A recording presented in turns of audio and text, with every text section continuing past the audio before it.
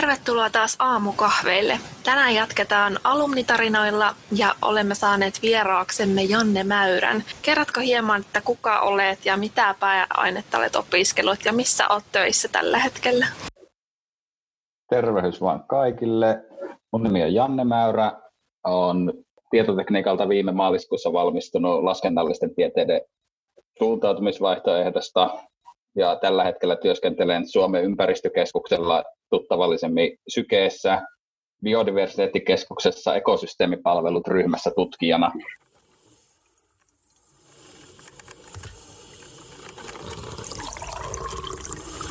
Aamukahvit IT-tiedekunnassa. Rakkaudella Mattilanniemestä. No mitä reittiä sä päädyit aikanaan opiskelemaan yliopistoon? Että oliko sulla esimerkiksi lukio tai joku muu koulutus taustalla ja miten päädyit just tietotekniikkaa opiskelemaan? Lukiotausta kyllä löytyy. Mä itse asiassa olen alun perin tullut Jyväskylään opiskelemaan kulttuurituottajaksi ammattikorkeakouluun. Siellä viihdyin muutaman vuoden ja sitten tein vielä alan töitäkin jonkin aikaa. Ja sitten jossakin vaiheessa rupesi tuntumaan, että tämä ei ehkä ole se minun ala. Ja siinä sitten pohtimassa, että mitäs kaikkea tässä voisi muuta tehdä. Ja sitten edellisessä podcastissa vieraana olleelta Norjan Saralta taisin saada vinkkiä, että tuu yliopistoon tietotekniikalle, täällä on kivaa ja täältä saa hyvin töitä. Ja sitten päädyin sinne 2015 syksyllä, aloitin ihan kandiohjelmasta ja sitten siinä suhteellisen vauhdikkaasti sain maisterin paperit ulos. No mitä sä oot opiskellut sitten muuta kuin tietotekniikkaa, että millaisia sivuaineita sulla on ollut? Mulla jonkin verran sai ammattikorkeakouluopinnoista tietenkin hyväksi luettua, mutta sivuaineena enimmäkseen matematiikkaa ja jonkin verran tilastotiedettä. Matematiikasta on käyty ihan vanhat aineopinnot, eli vähän vajaa 70 opintopistettä kaikkiaan matematiikka. Ja sitten jonkin verran tosiaan tilastotiedettä ja sitten pääaineopinnoilla siinäpä se aika hyvin täyttyy. No näistä matematiikan ja tilastotieteen opinnoista on varmaan ollut sit sulle hyötyä työelämässä, kun sanoit, että olet tutkijana. Onko näin? Onhan niistä tietenkin aina hyötyä. Et suuri hyöty mulle niistä tällä hetkellä on se, että töissä pitää kuitenkin jonkin verran artikkeleita lukea vähän vaihtelevista aiheista, jotkut liittyy enemmän ympäristöön ja jotkut on sitten vähän teknisempiä, niin ei tule välittömästi sitä pelkoreaktiota, että kun näkee jonkun matemaattisen kaavan, vaan osaa vähän katsoa, että mitä tässä oikeasti tehdään ja mitä muuta tulee, mutta sitä, että jos ne, jotka kalkulus kolmosella nyt on, niin en ole joutunut integraaleja vääntämään käsin työelämässä käytännössä ollenkaan. Että se on hyvä, että tietää, miten se osataan tehdä. Se ei tosiaan tarvitse ruveta käsin piirtelemään ja ratkomaan niitä. Lohdutuksen sanoja sinne. No miten sitten, jos sä mietit sun opiskeluaikoja, niin nouseeko sulla siellä semmoisia merkityksellisimpiä hetkiä tai parhaita muistoja, mitä haluaisit jakaa tässä? Kyllä parhaat muistot yleensä löytyy Linkki Jyväskylä ry:n toiminnasta, että mä siellä olin 1 vuoden opiskeluvuosista ihan hallituksen jäsenenä, rahastohoitajana ja moni haalaritapahtuma jäi hyvin mieleen, että siellä tutustui ihmisiin ja vietti aikaa ja loppupeleissä sitten huomasi sen, että opintoja ja tehtäviä ja demoja tulee tehtyä paljon useammin kattilasohvalla kuin vaikka kotona tai missään hiljaisen työn tilassa. Mitä sä aikana opiskelit ja minkälaisia opiskelutekniikoita sä käytit? Mun yleisin opiskelutekniikka on lehtori Paavo Niemisen lanseeraama "Demot nyt vaan pitää tehdä". Eli koitin järkevästi aikatauluttaa sen, että saa kaikki demot tehtyä ja palautettua, kun niillä sitä oppii. joskus se toki tarkoitti sitä vähän huono itsensä johtamisen jälkeen, että niitä ohjelmointi 1, ei vaan 2 C++ viimeisiä demoja tehdään vapunpäivän iltana, että ne saa palautettua ajoissa. Aika pitkälti se Paavon lanseeraama, ne demot nyt vaan pitää tehdä. Metodi oli aika hyvä. Kuulostaa kyllä todella tehokkaalta. Ja silleen ne varmasti tuleekin valmiiksi. Ja miten sä päädyit valitsemaan suuntautumisvaihtoehdon maisterivaiheessa? Siis silloin kun mä tulin opiskelemaan tietotekniikkaa, niin mä lähinnä vaan oli ajatuksena se, että no koodarithan saa töitä, että sinne menee ja siellä tekee jotakin, niin jos hommat hoituu ja oppii asioita, niin töitä kyllä löytyy. Mutta sitten jossakin vaiheessa, olisikohan ollut joku kandivaiheen kurssi mahdollisesti optimointiin liittyvä tai muu vastaava, niin siellä hoksasinkin, että hei, tämmöisten niin kun erinäköisten ongelmien ratkaiseminen sille, että ohjelmointi ja ohjelmointikielet on yksi työkalu siihen ratkaisemiseen, on mun mielestä paljon mielenkiintoisempaa kuin kaikennäköinen web-kehitys tai sovelluskehitys, että tämä vaikuttaisi ihan mielenkiintoiselta. Ja sitten siinä, kun oli sivussa matikkaa opiskellut ja sekin vaikutti ihan mielenkiintoiselta, niin miksipä ei ottaa suuntautumisvaihtoehdoksi maisterin laskennallisia tieteitä. Eikö sulla opiskeluaikoina ikinä sellaista epävarmuuden tunnetta siitä alasta tai tulevaisuudesta, siitä saako töitä, koska monia opiskelijoita teette mietityttää noin ja ne herättää vähän epävarmuutta ja stressiäkin, niin onko sulla siihen sanoa jotain vinkkiä, että jos sä oot kokenut tätä, niin miten siitä pääsee eteen? Tosiaan hirveitä tuommoisia epävarmuuden tunteita ei tosiaan ollut, kun tuli vähän vanhempana opiskelemaan ja valitsi alaa sen perusteella, että sillä vaikuttaa oleva työllisyystilanne. Vaikka niitä olisi ollutkin, niin viimeinenkin semmoinen hävisi tuossa 2017, kun oli tiedekuntahan aina yleensä sponssannut ja suositellut menemään Finlandia-maratonille juoksemaan. Siinä juoksin puolimaratonia. Siinä juoksuseurana oli muutaman vuoden aiemmin aloittanut linkkari. Ja siinä matka-aikana juoksenneltiin ja juteltiin kaiken näköistä. Ja sitten siinä jossain toisen kierroksen alussa niin hän kysyi, että niin, mites, joko olet työelämässä, että heillä on rekry päällä ja vois kai siihen jonkun opiskelukaverikin palkata.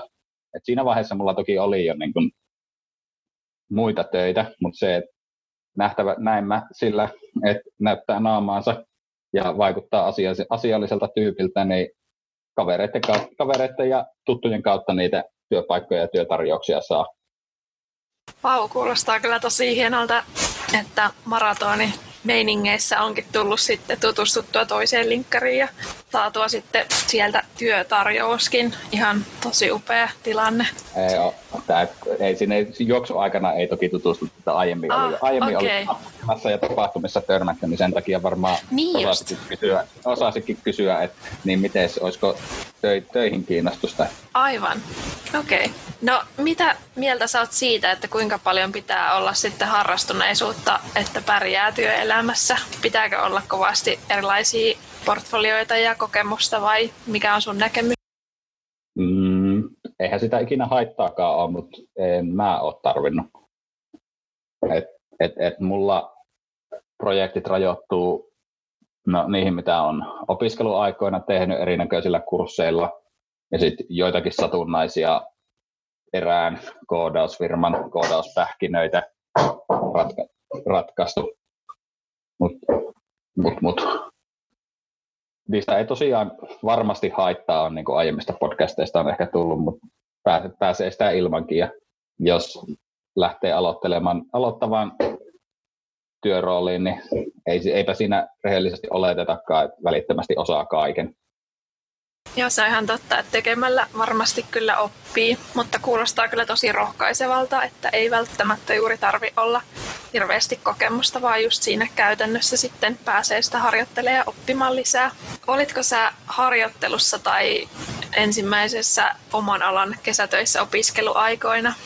No, mähän olen periaatteessa edelleenkin samassa paikassa, missä mä olen ensimmäisessä harjoittelussa tai oman alan työpaikassa.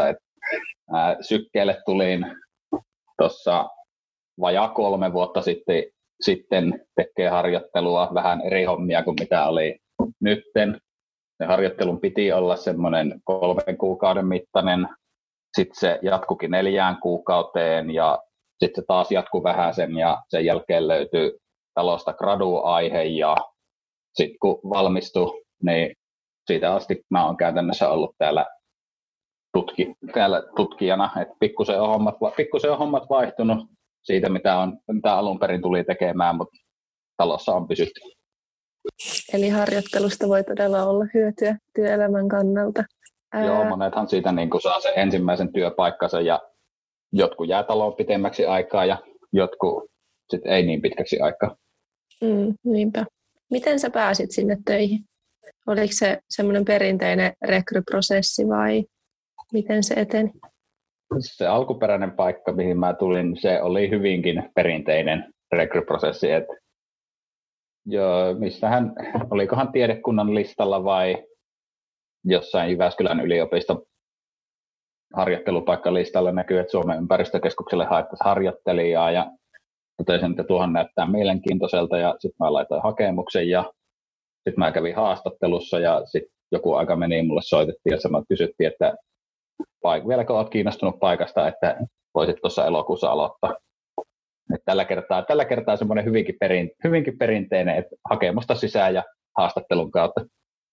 No millaisia muistoja sulla on sieltä harjoittelun alkuajoilta, että kun sä aloitit siellä, niin millaista oli aloittaa uudessa ja sitten siinä ekassa oman alan työpaikassa? Siis siinä mielessä ihan ei mitenkään erityistä, että kuitenkin silleen, että jos harjoittelijaksi otetaan, niin ei välttämättä niin oletetakaan, että täällä tullaan ratkomaan nyt kaikki ongelmat. Ja siinähän ensimmäiset 2 viikkoa meni siihen tutustuessa siihen projektiin ja kaikkiin ohjelmakoodeihin ja mitä kaikkea muuta dokumentteja löytyykään ja pohtiessa sitä, että mitäs mä nyt olen oikeasti tullut tänne tekemään, mutta siitä se sitten rupesi sutviutumaan ja en mä nyt osaa sanoa, että oliko siinä mitään erityisempää. Että onhan se tietenkin vähän erilaista tehdä töissä jotain asioita kuin vaikka ohjelmointi 2 demoja tai harjoitustyötä. Siitä se sitten rupesi lutviutumaan. Onko jotain, mitä sä olisit halunnut tietää jo opiskeluaikana, vaikka työelämästä tai mistä ikinä? Onko jotain, mitä sä sanoisit nyt nuoremmalle itsellesi? Tuo on yllättävän paha kysymys. Et suoraan ei tule mitään mieleen. Et lähinnähän siis se on se, että tällä alalla on käytännössä se, että koko ajan on pakko oppia uutta ja opetella uutta. Olkoon se sitten niinku jotain uutta teknologiaa tai muuta vastaavaa. Se, jos oli semmoinen niinku pieni oletus siitä, että täältähän yliopistolla, kun vähän aikaa on, niin oppii saman tien kaiken, niin siitä saa ehkä enemmänkin hyvän pohjan siitä, että lähtee töissä ja työelämässä tekemään asioita. Hyvä vastaus ja hyvä huomio myös toivottavasti meidän opiskelijakuuntelijoille. Kerrotkin jo hieman, että oikeastaan harjoittelu poikikin sitten työpaikan, mutta oliko sulla opintojen aikana joku unelmaduuni mielessä, että mitä kohti sä halusit lähteä sitten valmistumisen jälkeen menemään, vai koetko, että on oikeastaan tämä nykyinen polku ja tie muovautunut itsestään? Siis se rupesi jossakin siinä 2 vuoden aikana olemaan se, että hei, nämä tämmöiset niin tutkijahommat tai data-analyytikon hommat kun vaikuttaa ihan mielenkiintoisilta. Ja se on se yksi syy, minkä takia mä hainkin nimenomaan Sykelle alun perin, että siellä valtion tutkimuslaitos, niin siellä on hyvä opiskella ja valmistautua tutkijaksi. Ja tällä hetkellä ainakin tuntuu siltä, että tämä on se, mitä tällä hetkellä haluaa tehdä. Ei sitä tiedä, mitä tulevaisuus tuo tullessaan, mutta täällä nyt on tosiaan viihtynyt sen enemmän tai vähemmän yhtäjaksoisesti 3 vuotta.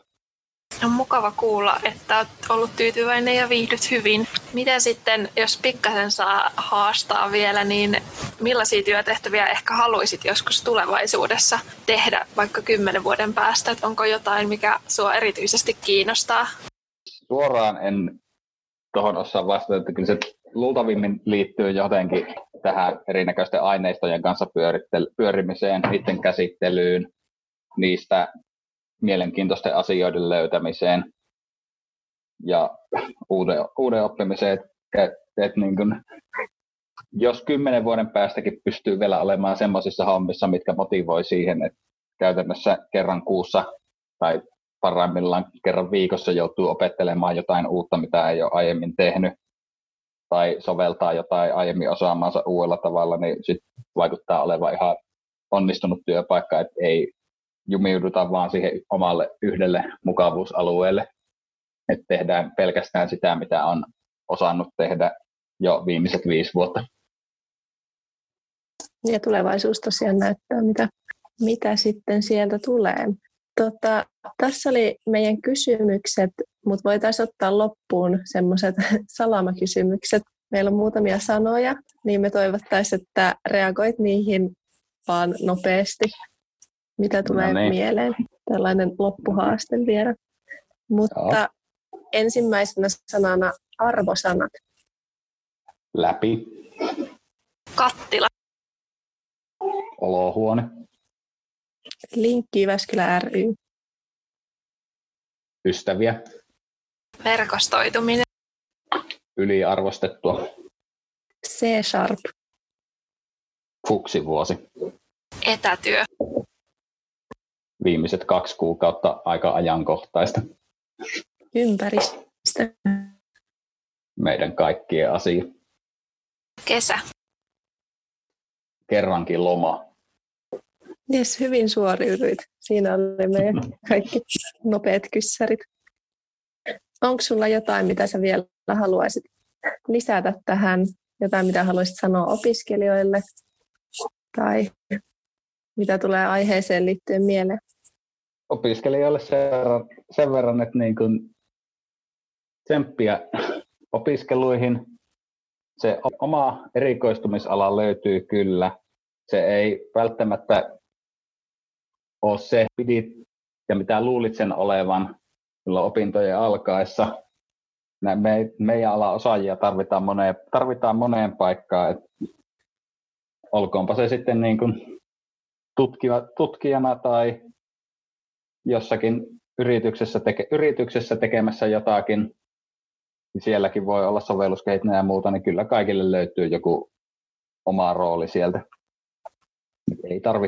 Ei tarvi huolehtia. Kiitos ihanan rohkaisevista loppusanoista. Varmasti kyllä monia opiskelijoita huojentaa tuo rohkaisu. Ja kiitos Janne, kun tulit vieraaksi tähän alumnijaksoon. Oli kyllä suuri kunnia, kun pääsit tulemaan ja saatiin kuulla vähän sun tarinaa tarkemmin. Hyvä, että kiinnosti. Joo, ilman muuta. Ja jos teille kuulijoille heräsi tästä jaksosta kysymyksiä tai ajatuksia, niin niitä otetaan vastaan meidän Instagramissa @jyu.it tai sähköpostitse itcrew@jyu.fi. Ja alumnihaastatteluita on tulossa lisää, eli ei huolta, jos alkoi harmittaa, että nämä nyt loppuivat, vaan niitä tulee tosiaan vielä enemmän tässä kesän aikana. Ja lähettäkää ihmeessä kysymyksiä, jos haluat kysyä jotakin meidän alumneilta. Ja palataan taas.